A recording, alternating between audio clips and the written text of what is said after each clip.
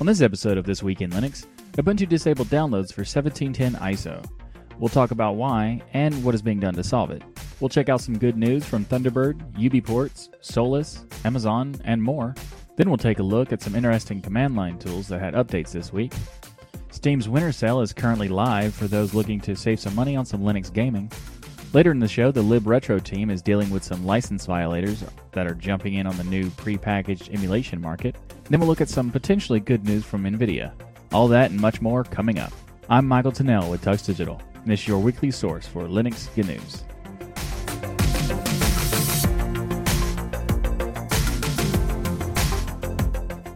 Before we get started, I just wanted to let you know about the Patreon-only extras part of the show. This Week in Linux covers a wide range of news stories each week, but the main show is limited to 20 topics. This limit is so the show can cover a lot of topics while still being as concise and informative as possible. The Patreon extras is where I cover 5 or sometimes more extra topics just for patrons. The amount of extra topics varies each week, but it's at least always 5. This week, there's 6. So if you'd like to get the extra topics, go to tuxdigital.com/Patreon. Up first in the show this week is Ubuntu 17.10 ISO downloads were disabled, and this is due to a BIOS corruption issue. It appears that the issue stems from an Intel SPI driver that is inside of the 4.13 kernel. It seems to be corrupting a select number of motherboards for various different manufacturers and models. It's mostly seeming to be affecting Lenovo laptops with the Yoga and IdeaPad more commonly, but it's also affecting Acer, Toshiba, so that's not good. They have Ubuntu has decided to take down the download until they can fix it. The plans right now is to disable the SPI drivers inside the kernel, which has been verified to be a workaround that fixes it. It doesn't do anything if you already have a corrupted BIOS, though. So in that case, there's actually like one particular possibility that you could do, which is flashing the removable flash chip. Because so, for example, if you remove some BIOS, some laptops have multiple BIOS setups, so that if you remove one, you can have it automatically reflash the other. So in those cases, you can reset the BIOS, and there's been reports that has worked for quite a few people. There's also another option if that doesn't work, and it's not very pretty in the sense of replacing the motherboard itself. It seems that the SPI kernel driver is responsible for it, but the current solution right now is to just disable that driver so that it wouldn't have the ability to affect anything. The SPI kernel driver is for reading and writing to the SPI serial flash on the motherboard, and due to the way the SPI serial flash is holding on the BIOS, it holds BIOS data and other platform-specific data, and it holds it inside of the firmware. It's supposed to be read-only, and something is happening where it's not read-only, and that's what's creating this issue. There's not enough information out right now that really goes into detail as in what's happening exactly, but it's definitely not a good thing, and thankfully Canonical has jumped onto the situation and is going to fix it, and is not allowing people to download it once they realize this was an issue. So that's a good thing as far as like the response, but moving on to happier news. We got an update this week from the Thunderbird team announcing that they're working on a new look for the UI and the logo for the Thunderbird email client. Friend of the show, Ryan Sipes, their new community manager, posted on the Medium website a detailed blog post about the new theme that's coming out, the Photon Visual Refresh. It's basically similar to how the new Firefox looks, but there's also potential for a new theme that's a vastly different theme. This I'm looking forward to. If they actually go through with this will be fantastic, because this looks pretty good. I think this box on the side, on the left side of the sidebar, is kind of big for the icons in it, but overall, it looks pretty slick. Now, I will point out that they also doing this new logo thing. It's more like an updated logo compared to the in the same way that the Firefox logo is being done, how they refreshed it. I will say though, I don't really like this. Overall, I do like the logo. It's nice. It's still very detailed, and it looks pretty good. But This color of the envelope kind of looks like it's like old and like waterlogged paper. So it's just a weird color choice. They should go back to this gray color, like this gray white color. I think that would be much better. So anyway, it's like I'm glad that the Thunderbird team is actually updating their stuff because it's needed it for a while. Flatpak 0.10.2 was released this week. The release comes with a Flatpak update command. Now updates apps from both the system and the user installations by default. So it just automatically does both of them. It also added some remote dash command improvements so that you can now the system will automatically decide by default if they need to use either the dash system or the dash user arguments for the remote updates. The other update is the Flatpak install command now supports the ability to do tac reinstall argument for uninstalling previous versions of the apps before you install the new one. So that's a pretty cool improvement. So Flatpak 0.10.2. Snapcraft 2.38 was released this week, and with it comes better support for classic snaps. And classic snaps allow for true isolation of host dynamic linking executables. So basically what it means is that you can link to aspects of the host system rather than just all contained inside the snap. So you can use that stuff that's in the core of the system. But now you can have true isolation through that so the classic snaps will work more efficiently and have better performance. Prior to that version of Snapcraft, true isolation was not a possibility, but they've changed it so that it uses a better interpreter and also uses valid paths for the binaries that are included for the snaps. Also this week, Spotify was released as a snap for Linux. So on the website, the Spotify for Linux website, it says that the Spotify team say that Spotify for Linux is a labor of love from our engineers that wanted to listen to Spotify on their Linux development machines. They work on it in their spare time, and it is currently not a platform that we actively support. So they're doing a snaps now, so they're improving their support for Linux, but it's still not something that they're going to like actually put their time behind.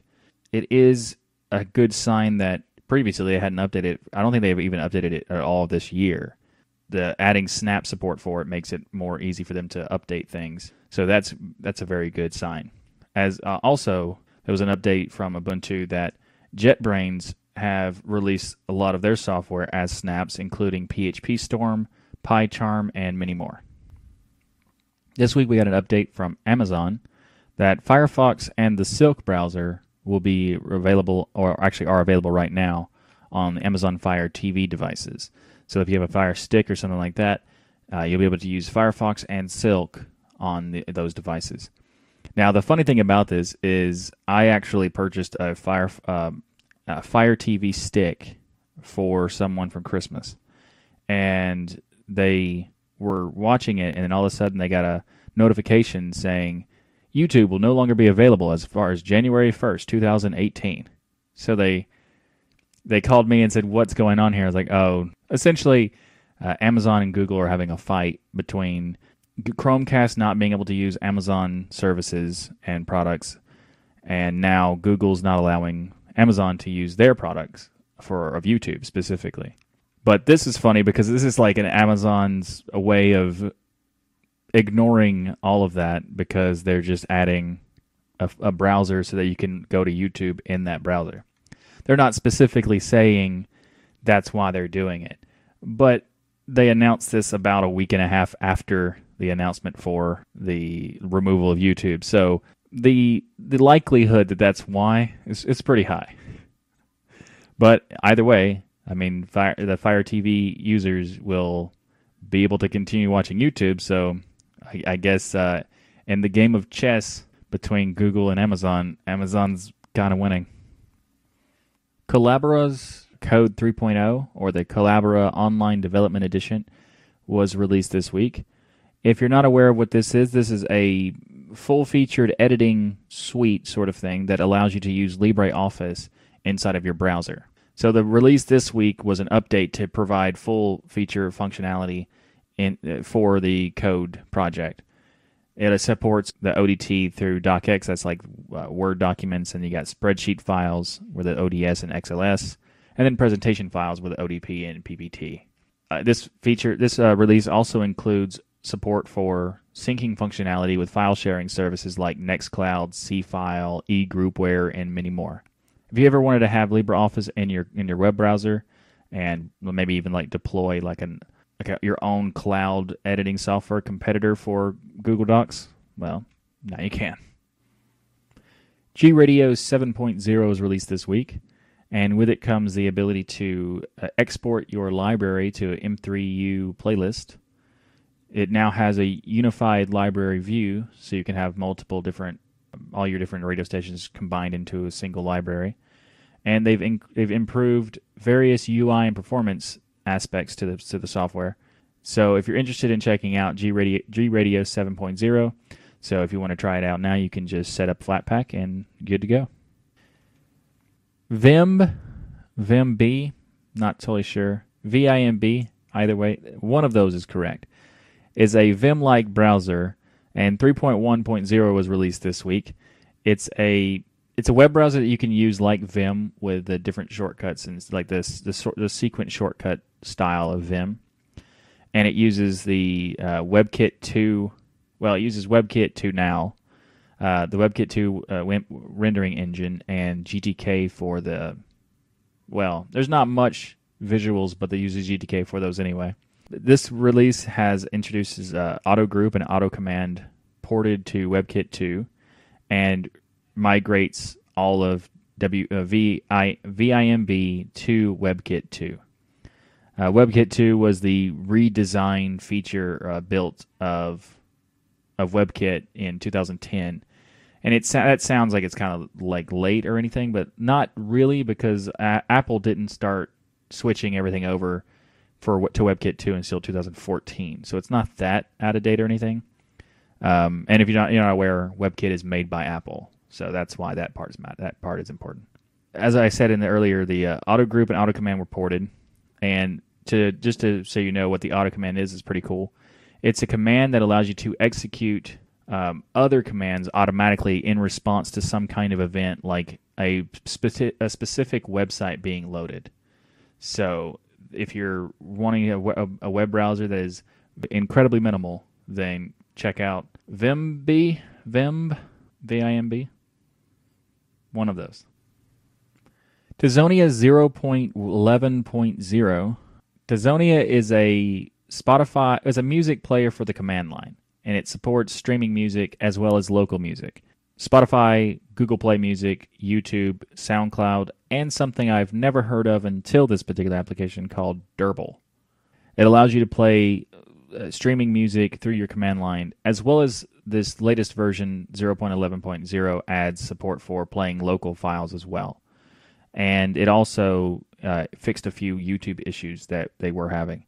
So if you're interested in listening to some music through the terminal and you prefer like streaming music like Spotify, give Tizonia a shot. Translate Shell 0.9.6.6 was released this week. Translate Shell is a really cool translation for the command line service. So you can use Google Translate, Bing Translator, Yandex Translate, DeepL Translator, and Apertium? I don't know. Anyway, a really interesting translation tool for the command line. So it's super fast translations that you can do from like one language to another, or you can even do multiple language at a time. So you can instead of like most of these services, you only look one at a time. You can say, here's what I want you to translate. Here's the languages I want you to translate it in, and it gives you a nice list of all the data. That's a pretty cool system. So if you're interested in checking out some command line translations, then check out Translate Shell. This week, the FSF added the PureOS distribution from Purism. They have added the PureOS to the FSF approved list, so it's officially recognized as a distribution that respects the user's freedom through free software and free culture. So that's pretty cool for them. Congrats. And if you're interested in checking out PureOS, you can actually download it and put it on your own system now if you want. There's also stuff like Triskel and GNU Sense and stuff like that. So that's pretty cool for Pure OS.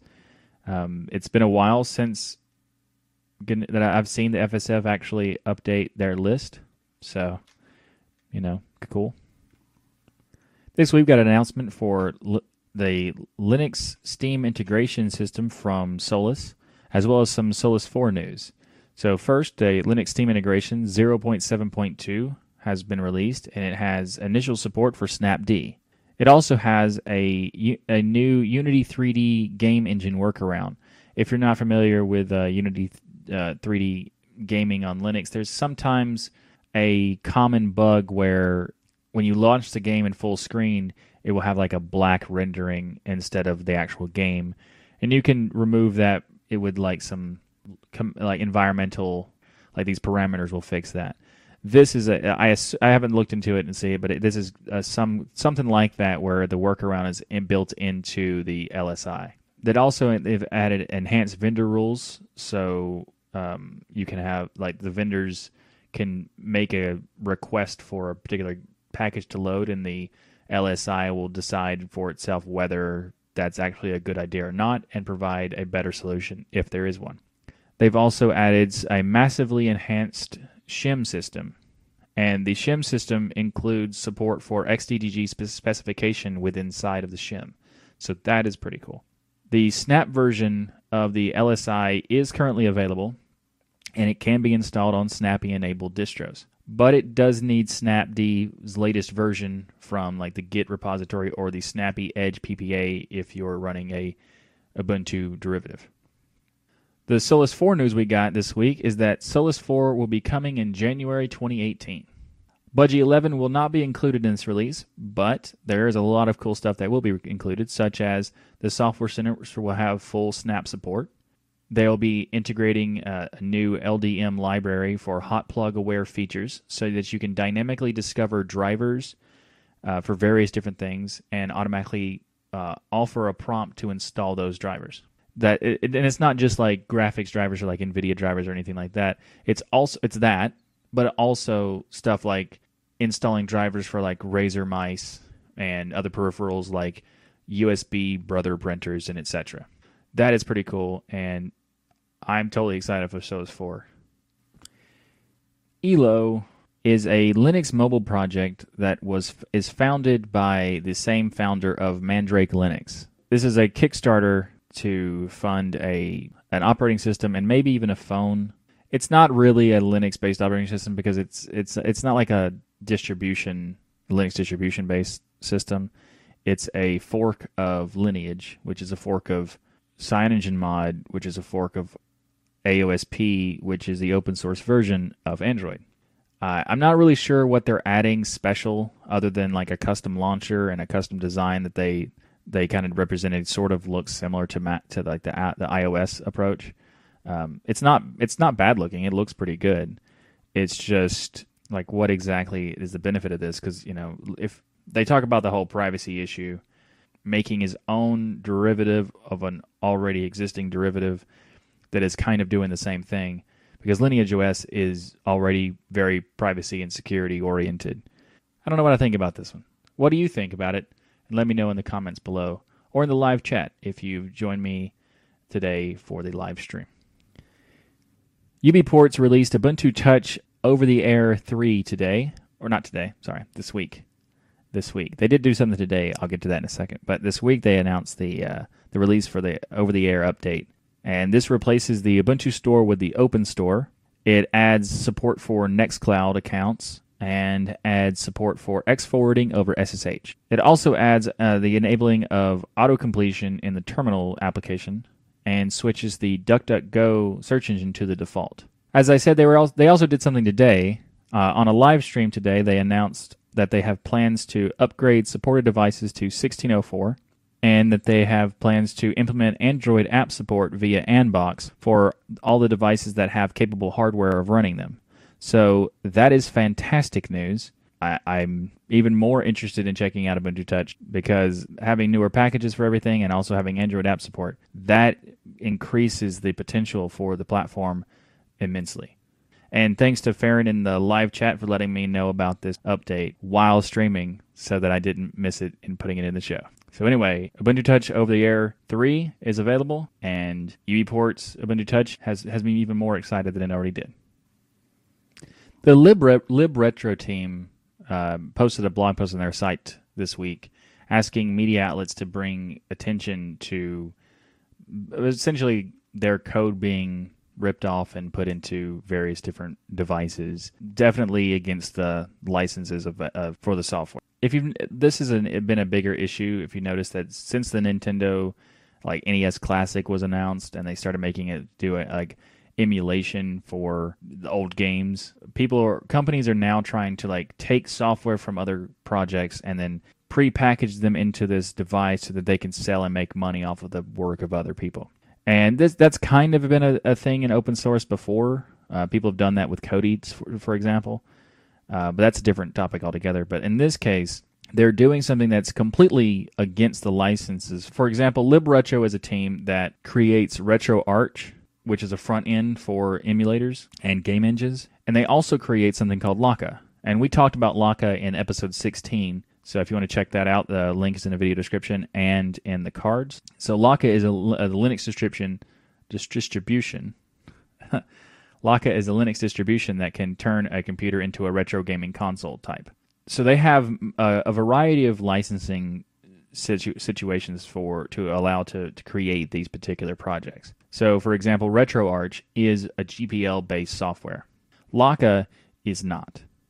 Laka supports it does not have ability to be GPL because certain aspects, like for example the emulators, cannot be GPL because they're already pre-licensed and they're mostly licensed to non-commercial usage. Since 2014, companies like Hyperkin started selling products that are pre-packaged devices that you can play retro games using the RetroArch or the Laka software. And since Nintendo announced their new devices, it's actually kind of escalated the amount of companies that are trying to do this approach of taking the LibRetro's the software, and making it as a prepackaged, essentially illegally for the license. They've been somewhat successful in a way. Like, for example, a company called Tech Syndicate was making a device that they were selling on Amazon that prepackaged Laka, and the LibRetro team were able to convince Amazon to take that out of their stores. So they are somewhat successful, but they have been dealing with it for a couple of years. RetroBit is a new one that created the Super Retrocade. It uses RetroArch. Well, here's the thing about that one. Theirs is weird because the RetroBit Super Retrocade has admitted that they are using RetroArch, but they claim that they don't even know what emulators are being provided by default because they claim that the people who made it are no longer with the company. So they don't even know if they're violating the licenses or not. They probably are. It is okay for them to provide RetroArch and not Laka by default because RetroArch is GPL'd. So if you provide the software and the license with that, then it would be okay. But they don't seem to know what emulators are being used in. More than likely, they are using emulators that are not licensed for GPL usage. And if they're providing Laka, they're definitely not they're not legally allowed to do that. And the reason is Laka has a non-commercial license itself because the emulators that are included with it are also provided with a non-commercial license. So Laka itself can't have anything other than a non-commercial license because the emulators it includes has non-commercial. The weird thing about this is that multiple companies like CyberGadget and Tech Syndicate have claimed that they're doing something that's legally and perfectly fine because of the GPL. Even though these software is not GPL, they're just ignoring it and trying to sell the stuff anyway. Some of them have acknowledged that they're doing something wrong and they've decided to stop doing it. So Tech Syndicate did say that they're not going to do it anymore. They're just going to release the device without Laka, which is okay.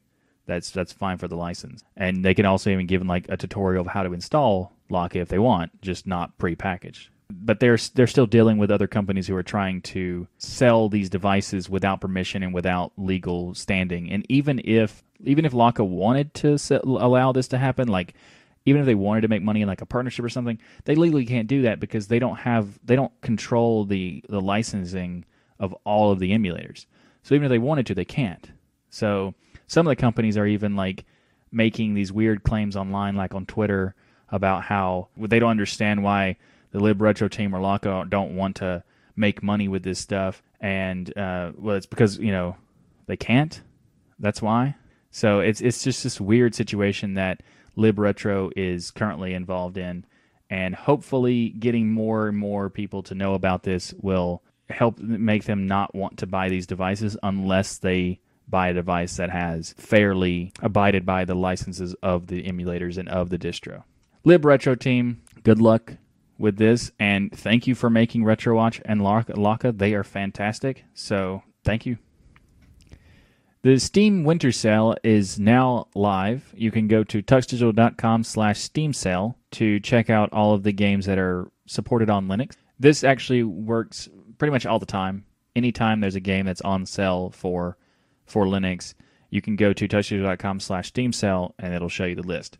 But because the Winter Sale is a massive sale with tons of games, I wanted to feature it on the show as well. So like this sale has Counter-Strike Global Offensive, Rocket League, BioShock Infinite, XCOM 2, Borderlands, Human Fall Flat, Dying Light, Robot Roller Derby Disco Dodgeball. That one's fun to say. Robot Roller Derby Disco Dodgeball. That's on sale as well. And there's also a few games that have like some new updates that came out this week that are also on sale, like Move or Die, which is like a party game style with like weird, ridiculous characters, and a very popular Half-Life mod called Half-Life Caged, which is like a prison escape mod for Half-Life, is now available on Linux and is on sale for the winter sale. And we also saw some releases for MMO called Wild Terra Online. And Crashlands is also available this week on Linux, and they are too on sale for the Steam. So if you're interested in checking out some games on sale, and you're not already hurting from the previous Steam sale that we covered, feel free to check out tuxdigital.com/Steam sale. Dimension Drive was announced this week for Linux, and it's not on sale actually for the Steam sale, but it's a really cool idea for a game, so I wanted to feature it anyway. And it's also brand new release to Linux this week, so that is cool. Dimension Drive is an interesting space shoot-'em-up game, and the idea about the game is that you're using a split-screen mode where you control your character is on both sides at the same time, but one is like incorporeal and the other one is playable on that side. So you do puzzles and you fight enemies on one side and then switch back and forth to the other side. So you have to pay attention to both sides at the same time. So it's a really interesting concept to this kind of style shooter game. So I just want to feature it because it looks like a really cool idea, and it's for Linux. So that's awesome. NVIDIA did a code drop this week with the experimental allocator driver for Nuvo. This is kind of a replacement for some previous things that, well, not really a replacement, but a potential successor to some other things that were not necessarily well received by the community. The Nuvo people would probably want like reclocking abilities and ability to like sign firmware and Vulkan drivers or something like that. Like AMD open source their Vulkan drivers. That'd be nice if NVIDIA did, but this is still something. And that the GBM, or the generic buffer manager, is something that NVIDIA did not want to support. So instead they made EGL streams, which is not well received by the community. And this experimental allocator driver is kind of like a replacement for EGL streams, and also a replacement for GBM. And since it's open source, this might be a way for like NVIDIA to mend fences between some developers, for like compositing developers, for like Wayland stuff and device memory allocation, stuff like that. So we'll see what happens here, but I mean, it's at least they're trying something, right? That's good for NVIDIA, and hopefully that's good for the community. NVIDIA announced this week that they're going to stop offering 32-bit driver support. And now they're going to end the 32-bit support after the release of the 390 series driver. The 390 series will continue to have 32-bit, but it will be the last version they release that has 32-bit support. This is a pretty big thing because this support is not just like, Linux support. This is going to affect Linux, FreeBSD, and all versions of Windows. So all Windows 32-bit versions of Windows 10, Windows 7, 8.1, etc., they're all affected by this. NVIDIA is not going to support 32-bit architectures for any of them.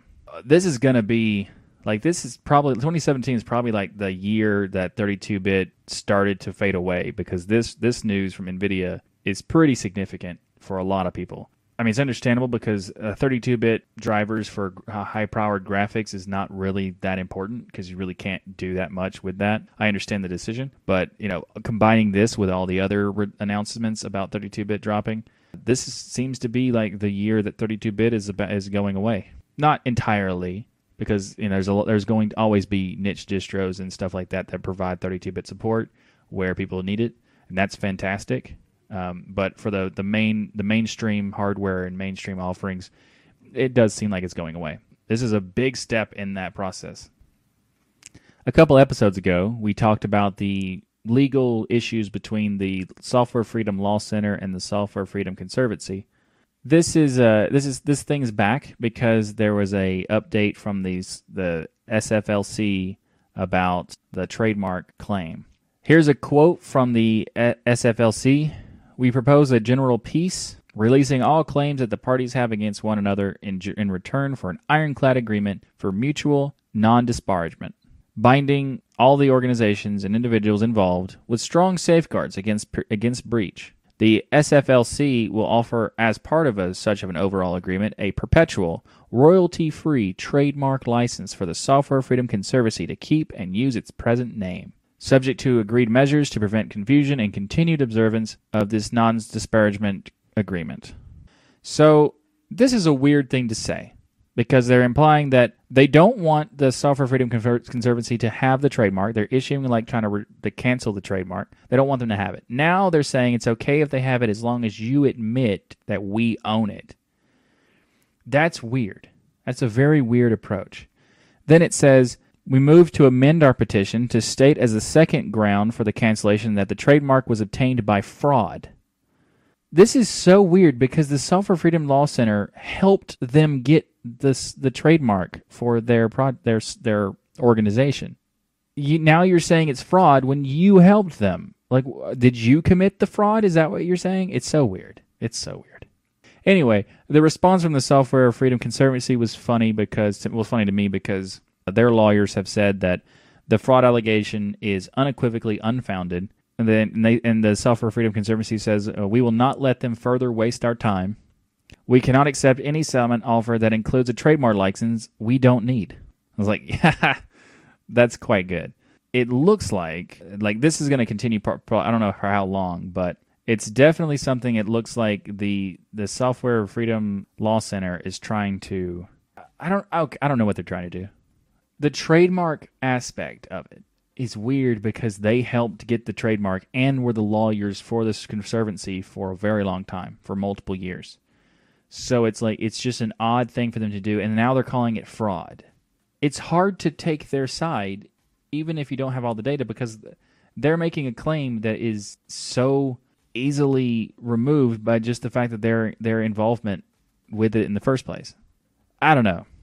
If you're interested in learning more about this topic, then check in the video description below. And if there's a round 3, I'll definitely cover it. Hopefully we'll have some more reasonable arguments.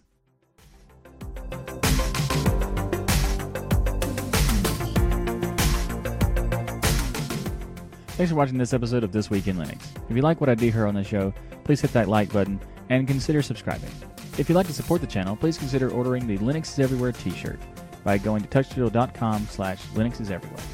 Just a reminder, the show is live every Saturday at 1 p.m. Eastern, so join us in the live chat room to discuss all the latest Linux news each week. Thanks again for watching. I'm Michael Tennell with Tux Digital, and as always, keep using, learning, and enjoying Linux.